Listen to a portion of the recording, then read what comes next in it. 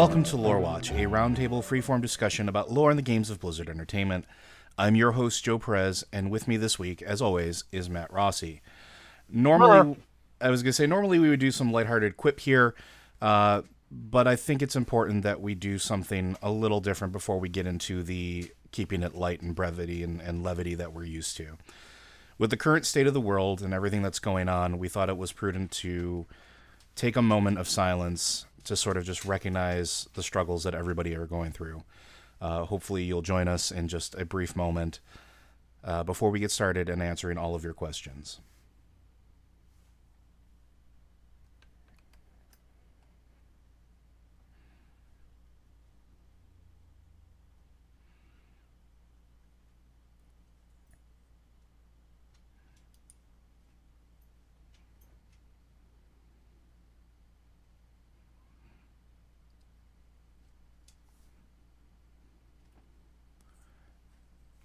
Thank you very much, and we hope that you are all safe out there.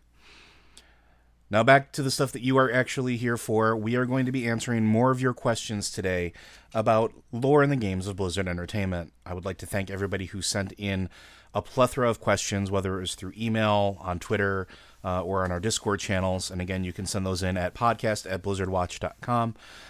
We are always more than happy to receive those there. And on our Discord server, you can find us at the Patron and Q questions, where you will have a better chance of having your questions included. But we also have a standard Q chat room where you can leave them if you are not a patron supporter. So without further ado, we are going to start things off with a email from Underbash. Hey, Lore Watchers, jumping off your discussion in last week's episode of the possibility of the Mongrel Horde actually becoming a thing. What if the Quilboar in the Southern Barrens united and organized, building a fortified enclave that was too big to ignore, but would require too much bloodshed to deal with militarily, and so the Horde would be forced to recognize them diplomatically? In the days of the Horde being primarily run by orcs, I don't think this would ever fly, but now that there are so many different voices in the Horde, I can maybe see diplomacy taking root, albeit grudgingly. Any thoughts? Thanks. And this is from Underbash.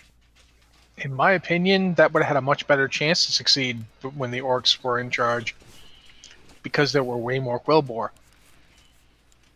You guys have been spending the past decade, more than a decade, 15 years, since 2004, killing Quilboar. Most of them are dead. I mean, even lore-wise, in the short stories, they pushed the Quilboar so hard in the Barrens that they went into Mulgore. And then those Quilboar got killed by Garrosh. They're dead. There are still Quilboar there, but they are not going to be able to put together this coalition. Now, if Quilboar from outside showed up, like the Quilboar we just found out about in Kul Tiras, if those guys were to head to the Barrens for some reason, and other Quilboar, from other places showed up, then maybe a united Quilboar could work if it comes from more than just the Barrens. But the Barrens, no. You've been killing them for 15 years. I mean, when I say you, I mean players. So I mean me. I've played Horde through those zones. I've killed those Quilboar. The Quilboar in the Southern Barrens specifically are not in a place to challenge the Horde. If they were, things would look very different in the Southern Barrens right now. The fact is those guys have been pushed to the brink of extinction. The other question is, to diplomacy into what regard, right? If you're talking about them organizing to keep the Horde from hunting them, I don't see our starting quests changing all that much where we're not going to have to deal with them. If you're talking about just putting up a fortified front to keep themselves safe, why do they even have to deal with it diplomatically? If it's so fortified that they can only be dealt with massive bloodshed, then they're already at a position where they don't have to be diplomatic, right? They don't have to sue for peace. They've already reached the point where they understand we've put ourselves in a position where if you want to remove us from our trench, it's going to be costly and bloody. And yeah, but here's the thing, man. I could actually see that working out because they wouldn't be negotiating for what they'd already achieved. They'd be negotiating for a recognition. But would they want to be Once the recognized Horde, by the Horde at this point? Like you just pointed out, why? after all these years of being Oh, murdered sure. by them. They hate the Horde. I'm not arguing. But what's to say if sometimes you push for recognition from a hostile power to move things to a diplomatic level because you don't want to get killed anymore either. Sure. Now, if the Horde is willing to negotiate with the Quilboar, that takes pressure off the Quilboar. Right now, the Quilboar are in a position in the Barrens where they do not replace their lost. Even like a couple year truce is better than nothing. And I do think it's an interesting idea. I just don't think the Quilboar that are in the Southern Barrens right now by themselves are not in a position to negotiate with the Horde because they don't have the strength to do this. But imagine if the Quilboar everywhere got together. And imagine if they weren't just negotiating with the Horde. What if they were pushing against the Horde and the Alliance? One of the things a negotiation can do, one of the things this would do is it would set the Quilboar aside. It would make them look less like just grunting savages that attack all the time. That's the depiction they always give. Imagine we suddenly have canny Quilboar who can play the diplomatic game, who can play the Horde and Alliance off of each other. If you want to start to that whole mongrel... Yeah, I know, Sylvie, I'm sorry if that was Sylvie. That was absolutely Sylvie. I'll get through this as fast as possible. If you want to establish yourself as a power, you need to be recognized. You need to have people who actually know who you are.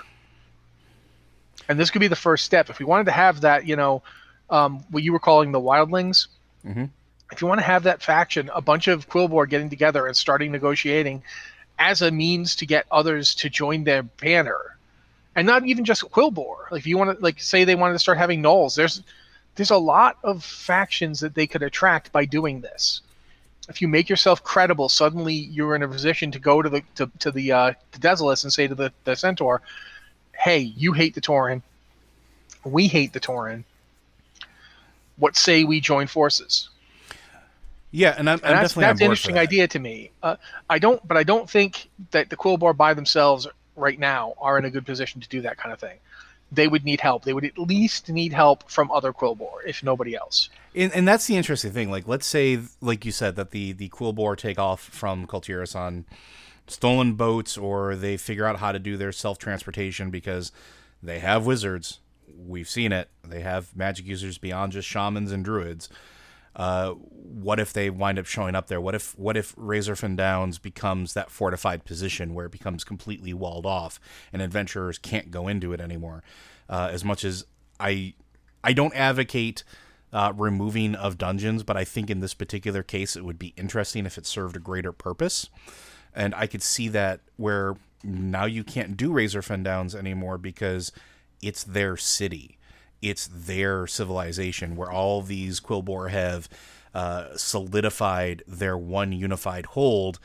And like you said, maybe that starts attracting the attention of the other races, like the Centaur, who are they're nomadic people as well as, some of the others that are out there. But all of a sudden they see Quilboar, this race that has been looked down upon for generations and generations and generations, all of a sudden having a position of strength. Well, maybe we can go there. Maybe we could stop getting slaughtered by all of these Horde and Alliance folks that just want to come in here and stir things up. I could see that becoming, like you said, like this sort of beacon for the other races. And I think it would be very interesting if it started with Quilboar, because I think of all the races we've seen, they show the most, I don't want to say like intelligence, because I think that's wrong. They show the most adaptability as far as like what they are as far as a race goes. So I'd be down for that. And I think maybe I also gotta say, not to interrupt you, I don't think you need to get rid of Razorfen Downs as a dungeon to do this. Sure. Just all you need to do is change the end boss.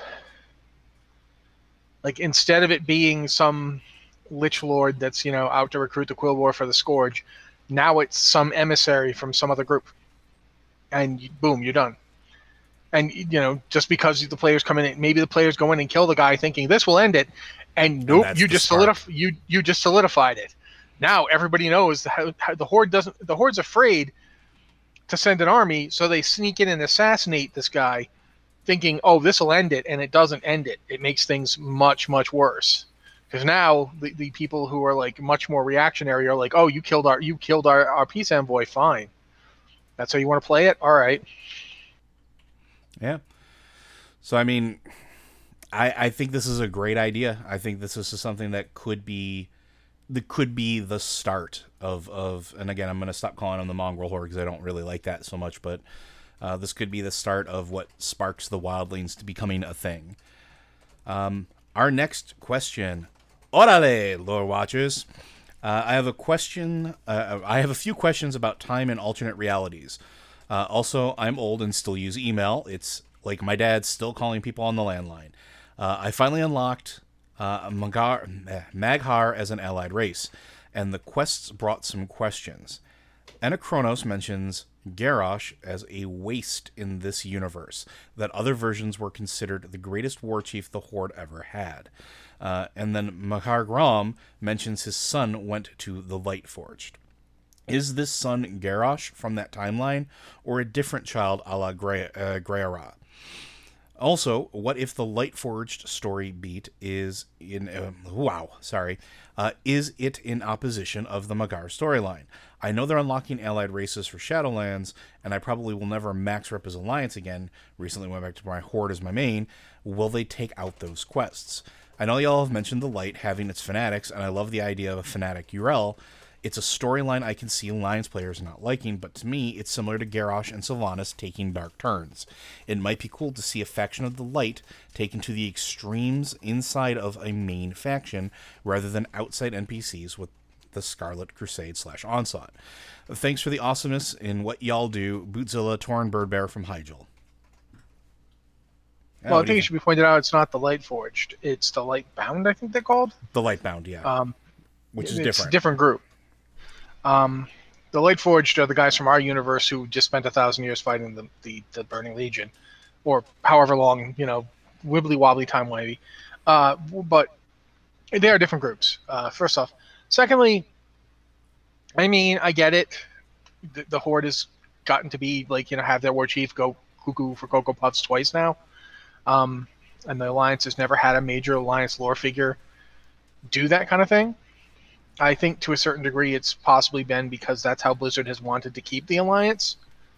The Alliance always tends to be the guy that, stands there and gets punched right smack hard in the face before they do anything, and then when they punch back, the Horde goes, "Oh God, you hit us," and that's just always been the way they've been portrayed. And I to this day I feel like that was a really missed opportunity for Battle for Azeroth.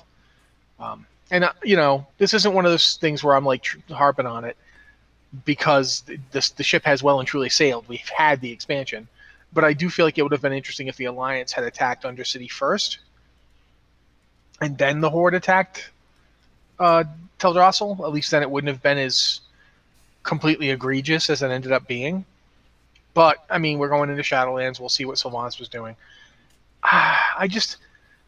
It's very hard for me to see I cannot take the Mag'har view of things as the way it is. I'm sorry. You go to another world and the Mag'har tell you about how put upon and hard done by they are. These are the people that joined, Grom Hellscream when he, formed the Iron Horde. It's not just the ones that didn't. It's a whole bunch of ones that did. And you know that because there's good old Grom Hellscream right in the middle of it. I don't take him as an unbiased narrator. I don't take any of them as unbiased. And you can't if you look at what's actually said by the Lightbound when they're attacking, they repeatedly say, you did this. The world is dying because of what you did. And we know that they're the ones that allowed Gul'dan to summon demons and start his Fel Horde again. Without the Iron Horde, the Fel Horde would never have happened on this Draenor. And the demon, once you start summoning demons en masse to a world, like they did, it starts to die. You know what they did in Tanaan. They created whole swaths of fell, corrupted areas. Once you start doing that, that's when worlds start to die. That's what we saw in our Draenor, our Outland. It began to die. Once the Horde had completed its genocidal rampage, their world was dying. And their world was dying because of all the fell they brought to it that had consumed all the life. So it's not. I don't think it's as cut as and dried as fell. Lightbound bad, Maghar good. I don't think it's as cut and dried as Maghar bad either. I think there's certainly some room in there, but I don't think it's as simple as that. And we don't know, just for a fact, don't know if that Hellscream wasn't Garrosh, because Garrosh's mother died on that world without having children. Mm-hmm. So whatever son Grom had, the son is not Garrosh. He's not from the same people. It's not even like Geara is the daughter of Duratan and Draka. She's kind of Thrall's sister, or an alternate sort of sister. She's got the same parents. She probably wasn't born at the same time, but she's got the same parents, so she's got a relation to him. But this Hellscream son on this world isn't Garrosh, because he doesn't even have the same parents. He's a half brother at most. And you're getting kind of weird when you say that, because whilst that is a Grom Hellscream, it's not our Grom Hellscream. It's a divergent world. It had a different history. Things went differently.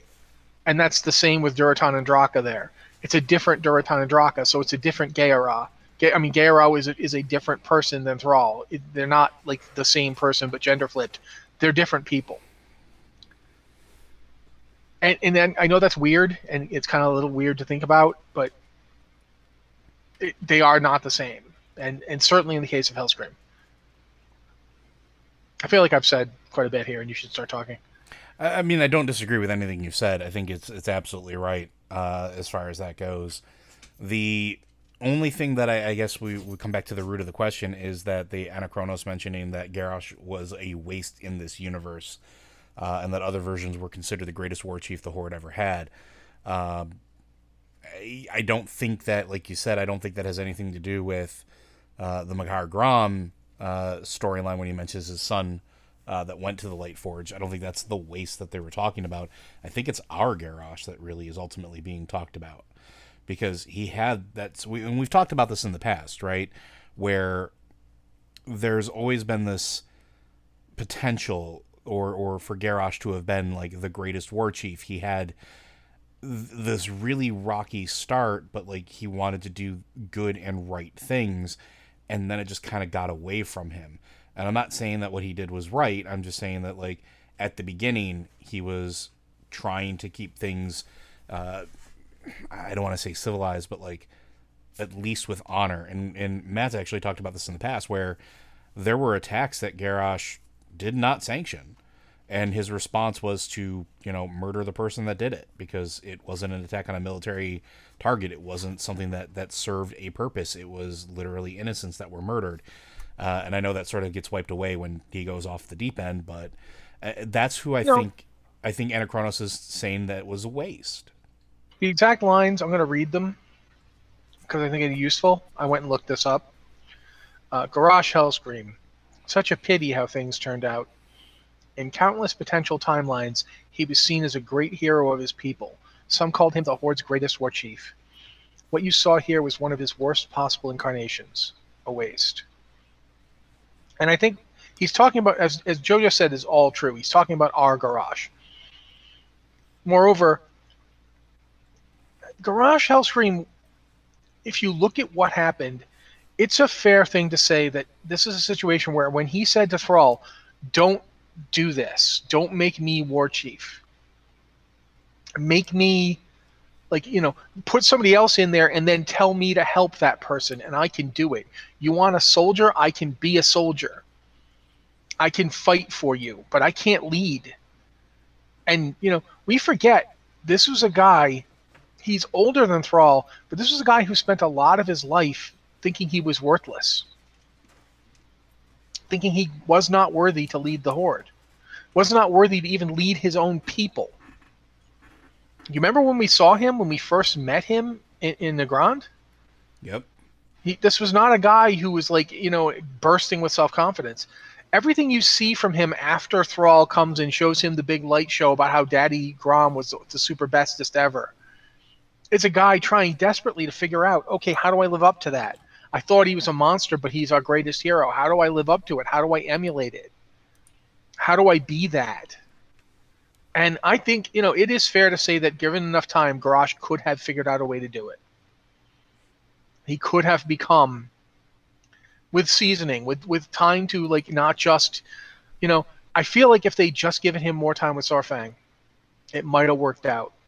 Because that exchange between the two of them, by the end of that exchange between Garrosh and Saurfang in Borean Tundra, I want to say Borean Tundra, it might be the other zone, but I think it's Borean Tundra. It is Borean Tundra. Garrosh stops blustering. He stops going, I'll just chop through, and he actually goes, how have you, when he says, how have you survived? Oh, I've not killed yourself. He's not mocking him. He's not casting aspersions on him. He's asking him. It's just a question. And you see that, if more time had been given that way, if he had more, if he hadn't been put into the position Thrall put him in, if he hadn't had the entire, Horde thrust into his lap, and the worst part is Cairn was right there. And Cairn was saying, don't do this. And Thrall didn't put Cairn in charge. Imagine how different things would have been, especially with that outcome, if Cairn had been put in charge and Garrosh was just, essentially head of the armies and was there to listen to the wisdom of Cairn, right? Cairn would lead with compassion and knowledge of years of wisdom. And, like, we forget how old Cairn was, how much he had been through. Cairn was at the end of his life, there's no question. Cairn had maybe another 10 years. Yeah. But that would have given Garrosh time. Yeah, absolutely. And I don't hate Garrosh Hellscream. I don't really hate any lore character. People don't understand this. This is a video game, and whilst I do have strong emotional resonance with the story, I don't hate the characters. I feel like sometimes, I wish they hadn't done that with that character. Garrosh is one of those times. I wish that at the Mag'har with Thrall had spared him. And Thrall would say, you're right. This was my fault. This was all my fault. I shouldn't have put you into that position. You're right. And I'm not going to make that mistake again. You're going to help me fix this.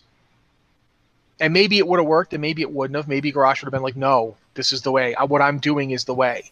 And they would have had to lock him up or something. But at least their Garrosh would be there. He'd be a character. I just feel like the way it went down, they made him somebody that was trying very hard. Like, I think when you read War Crimes, you get a sense that everything Garrosh does is not to convince anybody else. It's to convince himself. Yeah. It's like to convince himself, I did what was right. I was thinking of my people. I was defending my people. Sacrifices had to be made for my people. And I made them. And there's a lot to it. I do like this whole thing about, in countless potential timelines, he was seen as a great hero of his people. Some called him the Horde's greatest war chief. I could see that. The Garrosh we got, no, but there was in him that potential. Yeah, if he had not been thrust into that role immediately, especially when he even said, "I'm not ready," and given that opportunity to grow and learn under somebody who, I mean, let's be honest, when Thrall was in charge of things, he was kind of running around doing a million other things, and not all of it was exactly being a good leader to the Horde.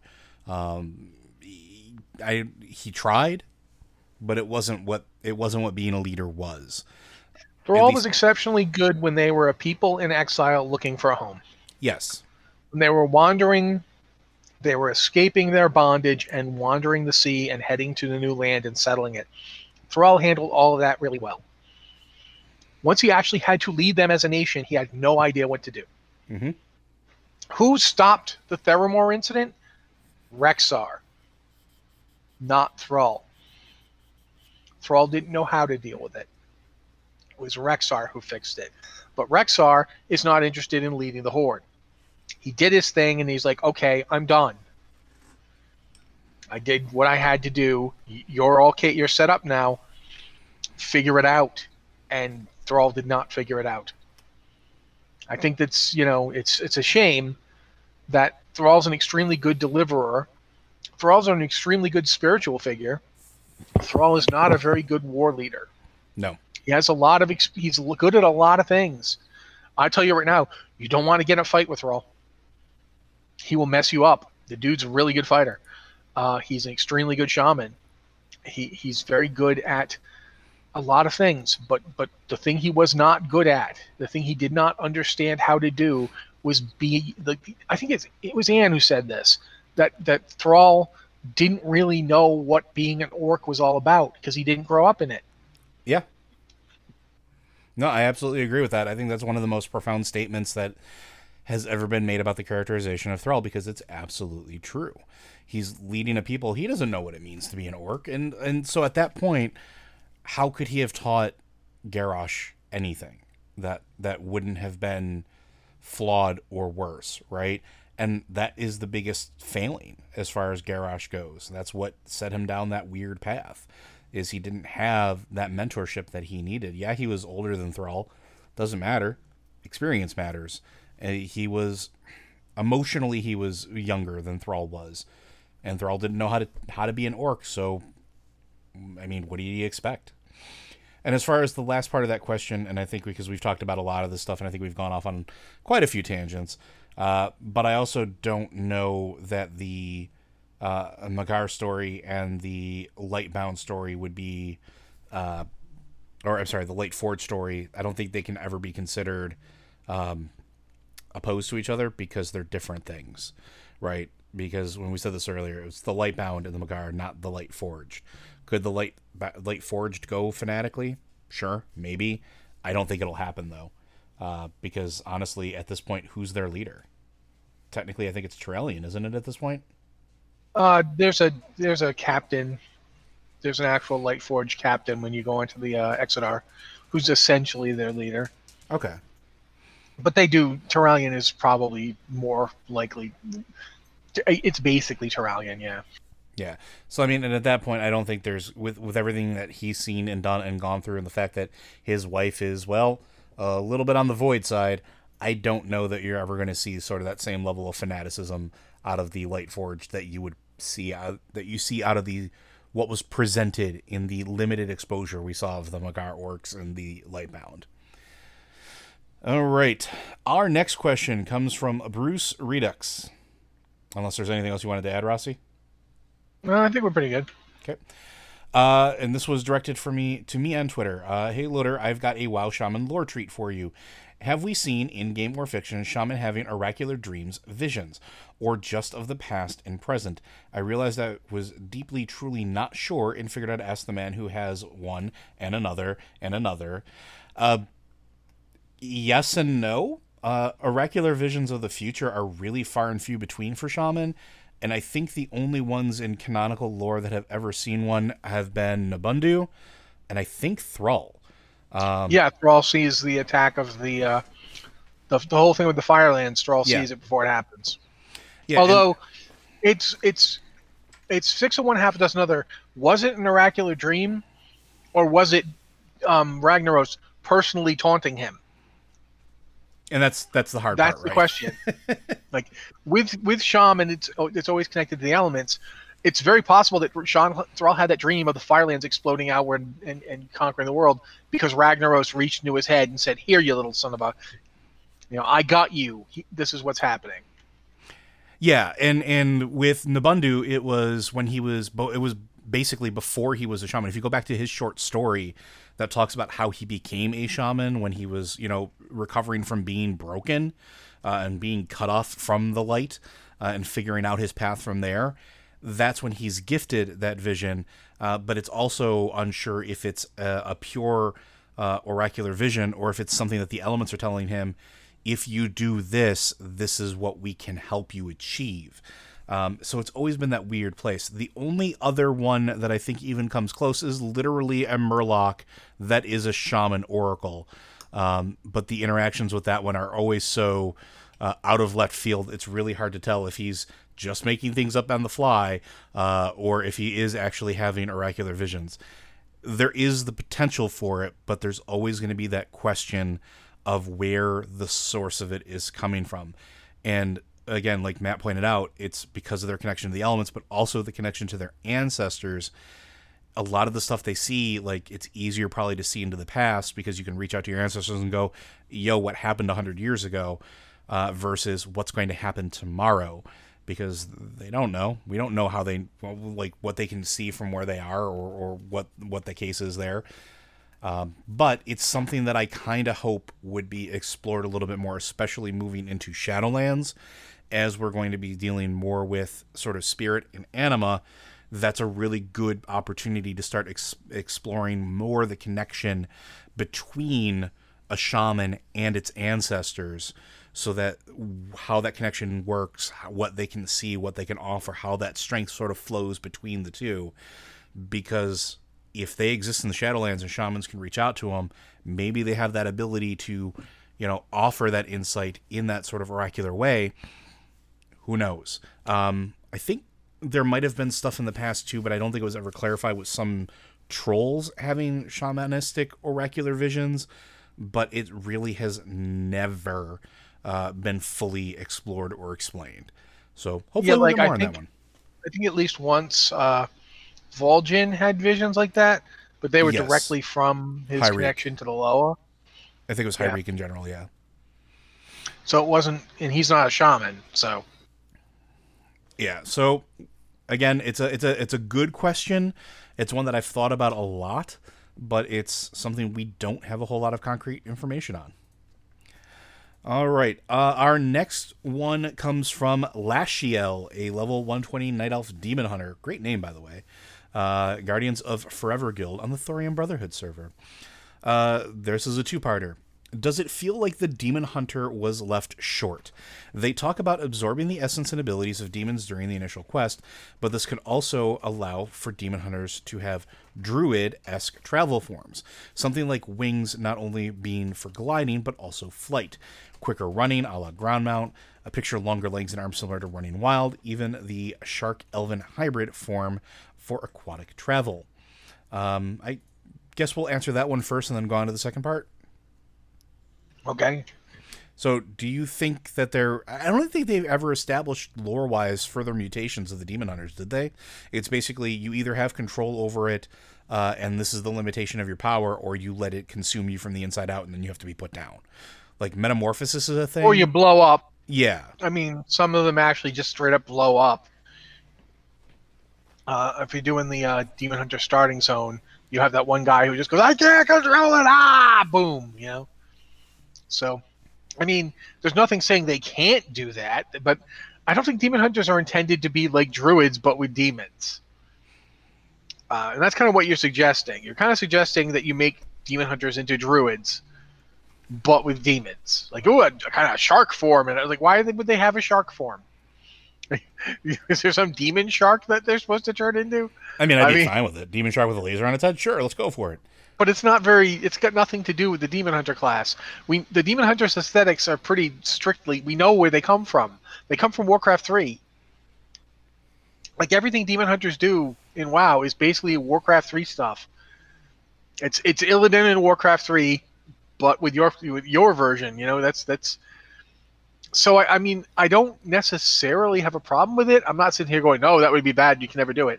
It's more like I guess you could do that if you wanted to. But it's just like, I've never seen, like, they don't have a Shivaran form, and they don't have like a Fell Hunter form. They just have the form when they're like letting the demon inside them come out more fully. Now the interesting thing is, back when we read the Illidan book, they almost like they started going that way a little bit. Like the abilities that you got, or as a demon hunter, or the things that manifested were contingent on the demon you consumed, or were master over. There were certain ones that were better at doing X, Y, or Z, and even in, I think, the demon hunter starting area, when you started dealing with like the quote unquote leaders of the demon hunters, the lieutenants under Illidan, even they had like some variation. So I can kind of understand the desire for it. I just don't know that mechanically it would ever work in game. Well, I mean, even then though, it's the one demon that you bonded with when you consumed their flesh, their heart. You don't go eating the hearts of a bunch of different demons.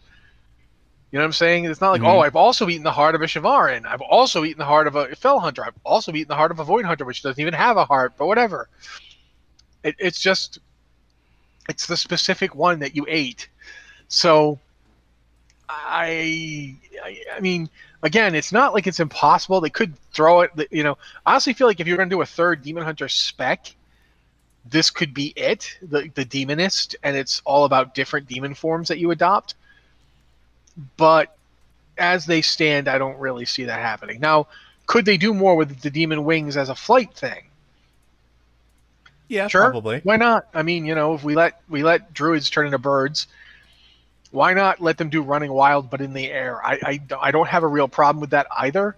Illidan clearly can at least hover.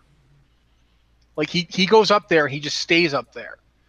Like he's throwing his stuff. He throws his glaives to the ground and he just stays up there flapping. So clearly he can at least do that. So I don't see any reason why you couldn't let demon hunters do that. Now, the second question you have, we mentioned what characters we would love to see get a longer story in Shadowlands. I would love to see Arthas have a redemption arc, which starts with Jaina doing a Gibbs slap upside Arthas' head, and she and Thrall trying to save him. I think we've talked about this a little bit in the past, the idea of seeing Arthas in that dark place, or where that dark place is. Like, we assume it's possibly Torghast, but we don't know for sure. Do we think... how would you feel about that? Would you like to see a redemption arc for Arthas? Does WoW need another redemption arc? I mean, it seems like it's built on him. It is, yeah, and that makes me wonder, do we need yet another one? And do we need one for Arthas? Like, I'm not saying it's not a tragedy what happens to Arthas, but not every person who goes off the rails and does bad things gets to come back from it. Some people start off decent, make a fundamental mistake, screw things up, cataclysmically mess up again and again, trying to fix it. Eventually, let their soul get destroyed by a rune blade, put on a magic helmet. I'm just saying, you get to a certain point where the avalanche has avalanched. You can't take it back. You can't stick all those dead people back on Azeroth. You can't undo what he did. And people want to see a redemption narrative for Sylvanas, and I think that one's a hard sell. I think so too. As hard sell as I think the Sylvanas one is, it's nothing compared to the Arthas one. Yeah, I would think Sylvanas, and I've argued for this in the past too, I think that one's a little more viable just based off of what we've seen in game. With Arthas, though, instead of maybe a redemption arc, I would say I could see them not freeing him to resurrect him or anything like that, but literally releasing him so that his anima could be used for something good. And I think that's the only redemption arc with Arthas that I would possibly enjoy seeing. I'll just be upfront. I don't ever want to see him again. Let him go. Sometimes we bemoan the fact that World of Warcraft and Warcraft in general has these characters and then they're gone and they never get to have stories again. And sometimes that's a bad thing. I think with Illidan we got to see a better use for him in Legion than we got in the Burning Crusade. I think that does happen. There are characters like, for instance, I was just talking about Garrosh. I think Garrosh, they should have done things differently. And if we meet Garrosh in the Shadowlands and he ends up somehow tagging a ride back, I would not be super upset. I'd be like, why? But I wouldn't be like terribly upset about it. But Arthas, no. He got his expansion. He got his story. He got every beat of it. There's no part of his story that I feel like he was wasted on. It's very much like I feel about Varian. And I loved Varian. I thought Varian was great. But Varian's dead, and it's fine. He doesn't need any more story. We've got Anduin's story now, and that story is interesting and going places. And we've got other characters, and there's nothing that Varian can bring to us that we can't get in other places. And I really feel that way about Arthas. There's no narrative I want to see involving him. He got his story. The effects of what he did, sure, I'd absolutely love to see that. A flashback that explains what the heck was going on and what Arthas actually knew about stuff, sure, I'd be totally down for that. If you really must use him as a boss in Torghast or something, or whatever raid's going to come up at the end of this expansion, fine, I guess. But I am not... There are other characters. We don't need more Arthas. We have gotten all the Arthas we need. That is my feeling on this. I'm not saying you're wrong. I'm not saying Joe's bad for wanting to see that redemption arc thing. I'm strictly responding as a player and a fan of World of Warcraft. I don't care about Arthas anymore. And that's totally fair. I guess my point that I was trying to make is if we go my route and he's released and his anima is set free, he's gone. There's nothing more they can do with him. And at that point, it's done. And the problem is that's never the case. If they decide to use him, they can decide to use him from any outcome.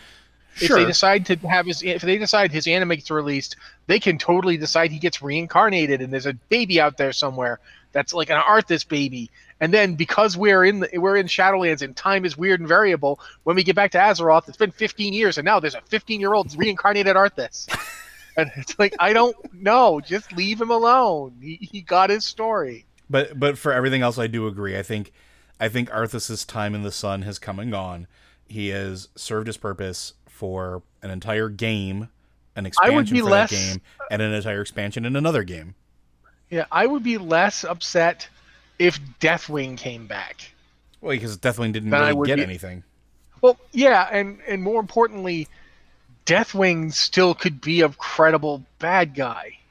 The fact is, Sylvanas has been stealing Arthas' bag for like 2 expansions now. You want Arthas back? There she is. Like, the fact that she didn't put the helmet on doesn't change the fact that she's essentially doing Arthas' gig.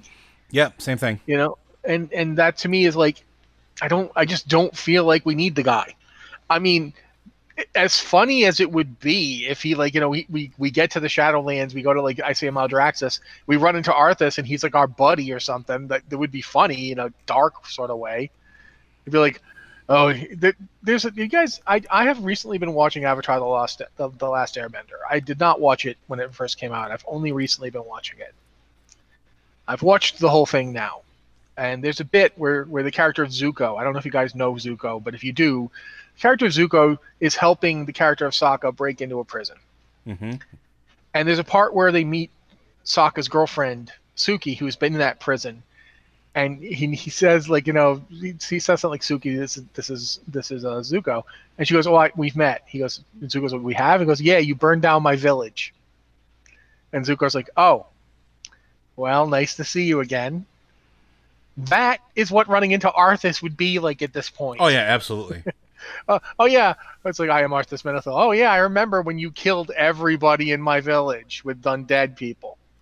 Yes, I did do that. Anyway, that's why I don't... It's like, I don't know, man. I feel like we've seen this. I feel like we've done this already. But... yeah. If they decide to bring him back, I'm not gonna cry about it either. It's not gonna upset me.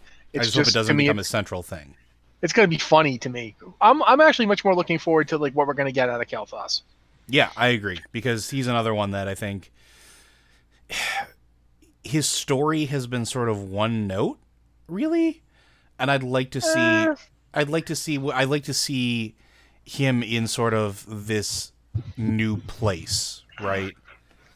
So I do feel like, yeah, I feel like his Burning Crusade end wasn't all that great. No. But yeah. All right. Our next question comes from our good friend Lord Soth. Human Death Knight on Kargath. Hello, Watchers. It's Lord Soth again. I was recently leveling my warrior alt through Western Plaguelands, and I was wondering about the updates to the world that I mentioned a while back. It occurred to me that the battle for Anderhall has basically been a thing for 5 expansions now. That hasn't been updated at all. Based on the quest dialogue near the end of the battle, it is established that the Forsaken won the battle. That got me thinking, with Undercity being out of commission for a while, could Anderhall serve as the new undead city during/after Shadowlands? It is certainly big enough, and it is not too far away from where Undercity used to be. The only conflicts I see are the level of the zone for mechanic-wise, and the battle for Azeroth might have changed Anderhall's ownership. To my knowledge, Anderhall doesn't come up in BFA at all. No, it doesn't. There is no discussion of Anderhall in Battle for Azeroth or any aftermath that we've seen so far, right? I think it might get mentioned in one of those mission table things. But aside from that, I don't. Yeah, but do you remember what it has, if anything, in there? I just know that by the end of Battle for Azeroth, the Alliance has won both the battle at Stromgarde and the battle at Darkshore. Yeah, they're both Alliance victories. That would imply that the undead don't have anything. Well, they have Gilneas. But no, that's the other problem. As things stand right now, I don't know if it has not been stated what the undead hold up there at all. I don't know. I am not trying to be sarcastic here. This, strictly speaking, I got no idea. I'd love for there to be like something. Maybe the new book will we'll settle in the status quo a bit. I don't know what happened after those battles. I don't know what the Horde's position on the Eastern Kingdoms is. I don't know what they're holding. If they're holding Anderhall, then sure, yeah. I mean, it would make sense for them to try and move there. Especially maybe they evacuated to it when Sylvanas plagued literally everything, so that it was impossible to live on any of it. Maybe they moved there. Because, I mean, it certainly is. It's a defensible, fortified location. It's bigger than Brill. I think Brill was right in that giant path of the Alliance War Machine, right? It was, yeah. They had to go through Brill to get there. So, I mean, it would make sense. This isn't me saying, no, your idea is terrible. This is me saying, I got no idea. It does make logical sense that if they were still holding Anderhall by that time, and as far as I know they were, then there would be no reason they wouldn't evacuate to it. It's on just the other side of the big barricade into Terrasfall Glades, so it's within reach of their military. It's a large defensible location. It's a former, I think it's a regional capital. It was a regional capital, yeah. So it's a sizable place. Yes, it would make a certain amount of sense. But I don't know if that's what they did. I'm hoping it's a question that's going to be answered relatively soon, simply because it's something I've been thinking about. And now with Kalia in the mix, it's a question of where they're going to settle. If Kalia is taking over leadership of the Forsaken, which it absolutely seems like that's the way everything's going at the end of Battle for Azeroth, where would that seat be? Because it's not going to be Orgrimmar. I mean, they're there, but it's not really their city. And with Kalia trying really hard to reconnect with their roots of humanity, and having most of them been raised from the Eastern Kingdoms, I could see that absolutely happening. I could see that being something that occurs where she goes, where we have Anderhall, it used to be a wonderful city once. Let's rebuild it, make it a wonderful city again. It'll just be ours. And I don't know how the Alliance would react to that, because it would be especially with Anduin, it would be interesting, because obviously nobody's going to have any love for the Forsaken at this point with everything that's happened throughout Battle for Azeroth. They were definitely complicit in it with everything that happened. And then Sylvanas was the leader of the Forsaken for all of these years. And if she is being held accountable for it, usually that stuff kind of goes downhill as far as that goes. Like holding people accountable, it kind of flows down. How would they feel about having that there, even knowing that Kalia is the one trying to put things up? Would that be a new source of strife? Would that be a new force of conflict? Or would it be something that is being handled more diplomatically? Something that we've posited a few times with Kalia taking over. Is that something they could do? Because she could go potentially to Anduin and try to diplomatically say, look, I'm going to keep my people away from your people. You know, if somebody wants to come visit us, that's fine. We're not going to do anything. We just want to live. We want to be here, and I'm going to help these people heal. But this is what we need. This is the place we're going to be. This is an ancestral home for us. We're going to rebuild it. We're going to make it whole again so that we can start becoming whole again. How does that reconcile? And I guess I would be okay with that if for no other reason but seeing how it plays out, because I think it would be very interesting. Anything else you want to add on that one? No, really. I mean, basically, I don't see. I mean, it comes down to what's going on after Shadowlands or during Shadowlands. It would take. I don't see. Here's a problem. The way things stop at the very end of Battle for Azeroth, the Alliance and Horde reach a kind of tentative peace. They negotiate a settlement. Obviously, Tyrande does not accept it. Mm-hmm. Sylvanas doesn't accept it because she's not even involved anymore. Of the people who the various leaders of the Alliance, she's got Gen Greymane's support. Gen has a lot of reasons not to accept a peace treaty with the Horde. One of them is, as you mentioned, Gilneas. He wants it back. Letting the Horde settle Anderhall gives them a major base very close to Gilneas from which to effectively try to retake it or keep it. And that would be something that I cannot see him being tremendously okay with. And I don't know what the other Alliance leaders would do. I don't know if there's enough political will for Anduin to let Kaalia do that. And as of right now, I mean, the strongest military force in that area belongs to the Alliance. They're the ones that win at Stromgarde, which means Tarren Mill is in deep trouble. Like, now that they have Stromgarde, Hammerfall is effectively gone. There's no way that the Horde can keep Hammerhall or Tarren Mill if the Alliance decides to push on them. And without those areas, Anderhall's not that far away.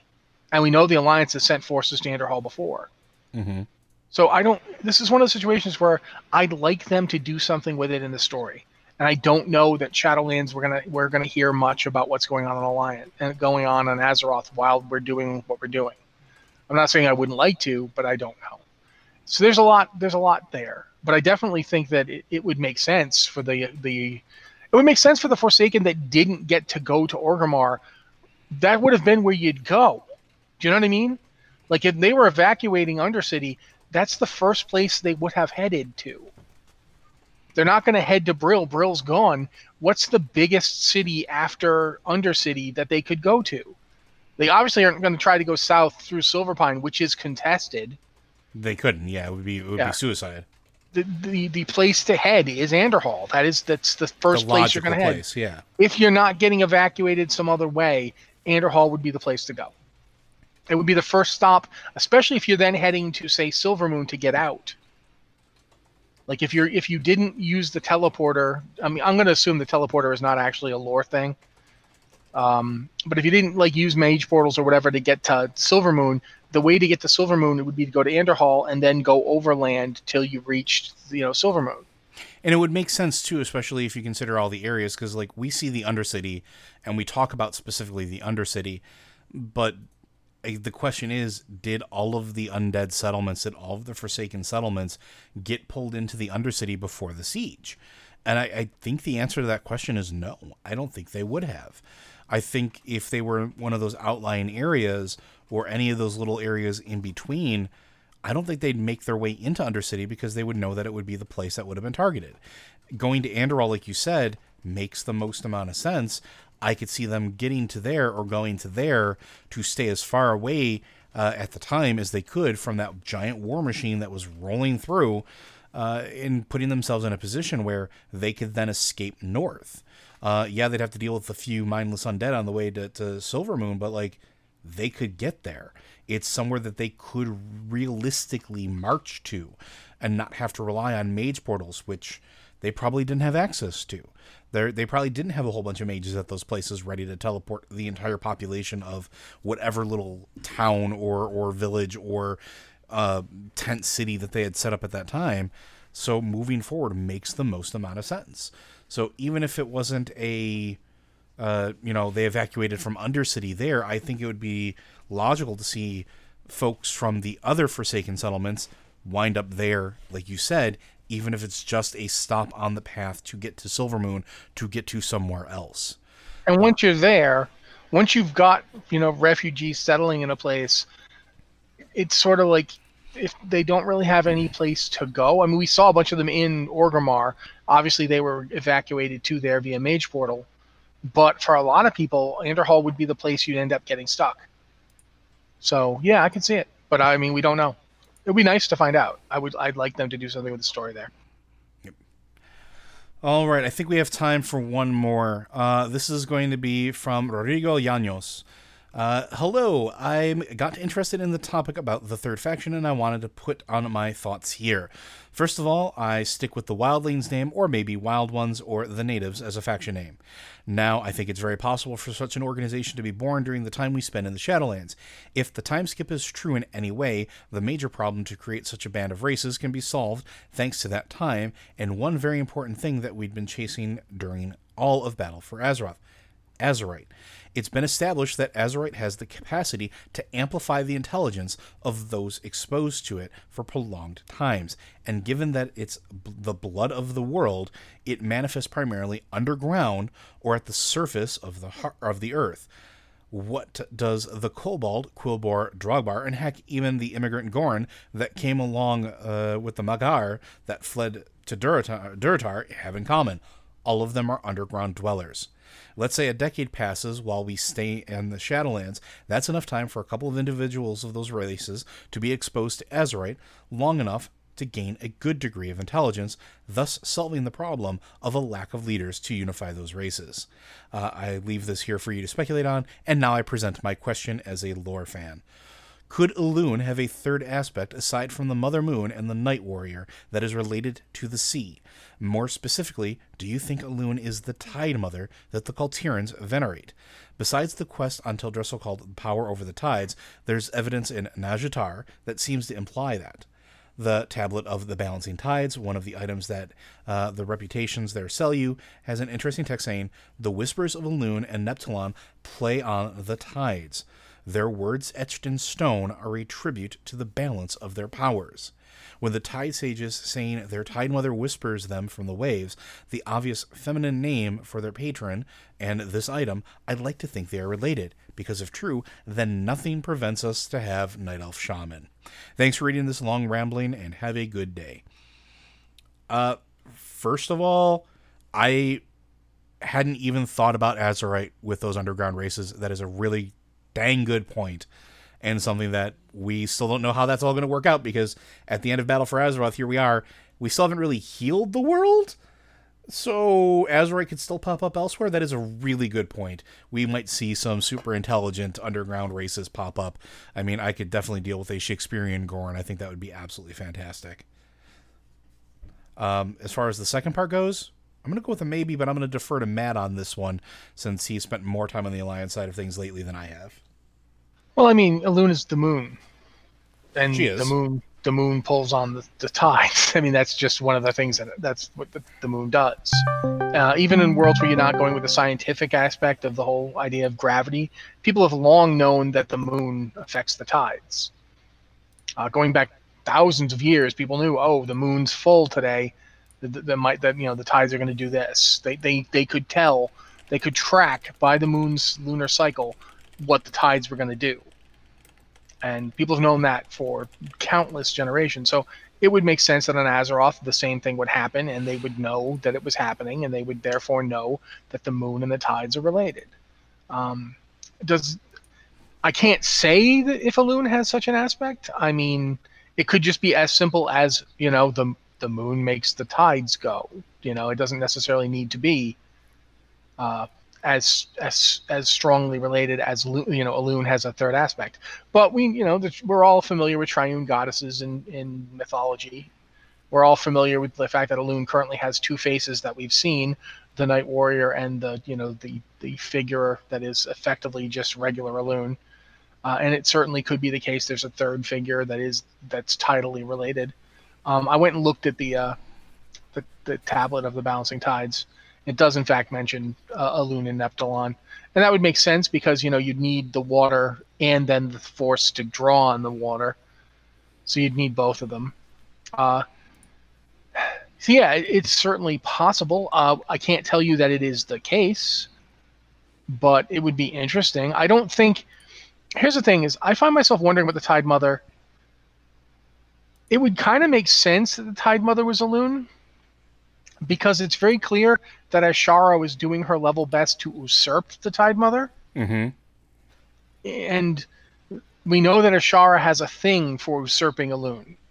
It would make, it would fit. It would fit that whole thing, right? She renamed her city from Elundris, the Eye of Elune, to, Zin Ashari, Glory of Ashara.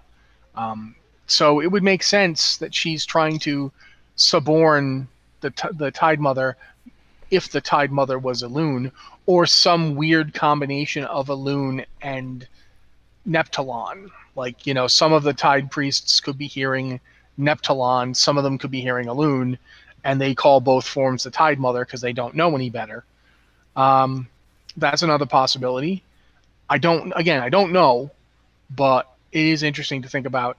It does seem to fit that, they might be worshiping Elune or something related to Elune. They don't seem to think much about the lunar aspect of it. But one of the things we know is that back when the Night Elves first started worshiping Elune, they were very, very, very involved in the concept that when she was done, she went back into the Well of Eternity. Like, she would rise and set out of the Well of Eternity. That was something that they were very, very strong about. And obviously now, when the moon sets, often it seems to descend into the the water. Not always, because sometimes it's just up there and then it's gone.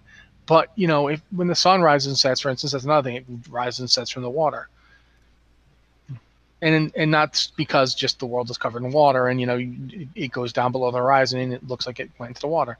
It's not a big it's not a big controversy here, but it is interesting and it is a possibility.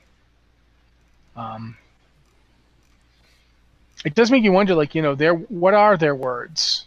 It says their words etched into stone are a tribute to the balance of their powers.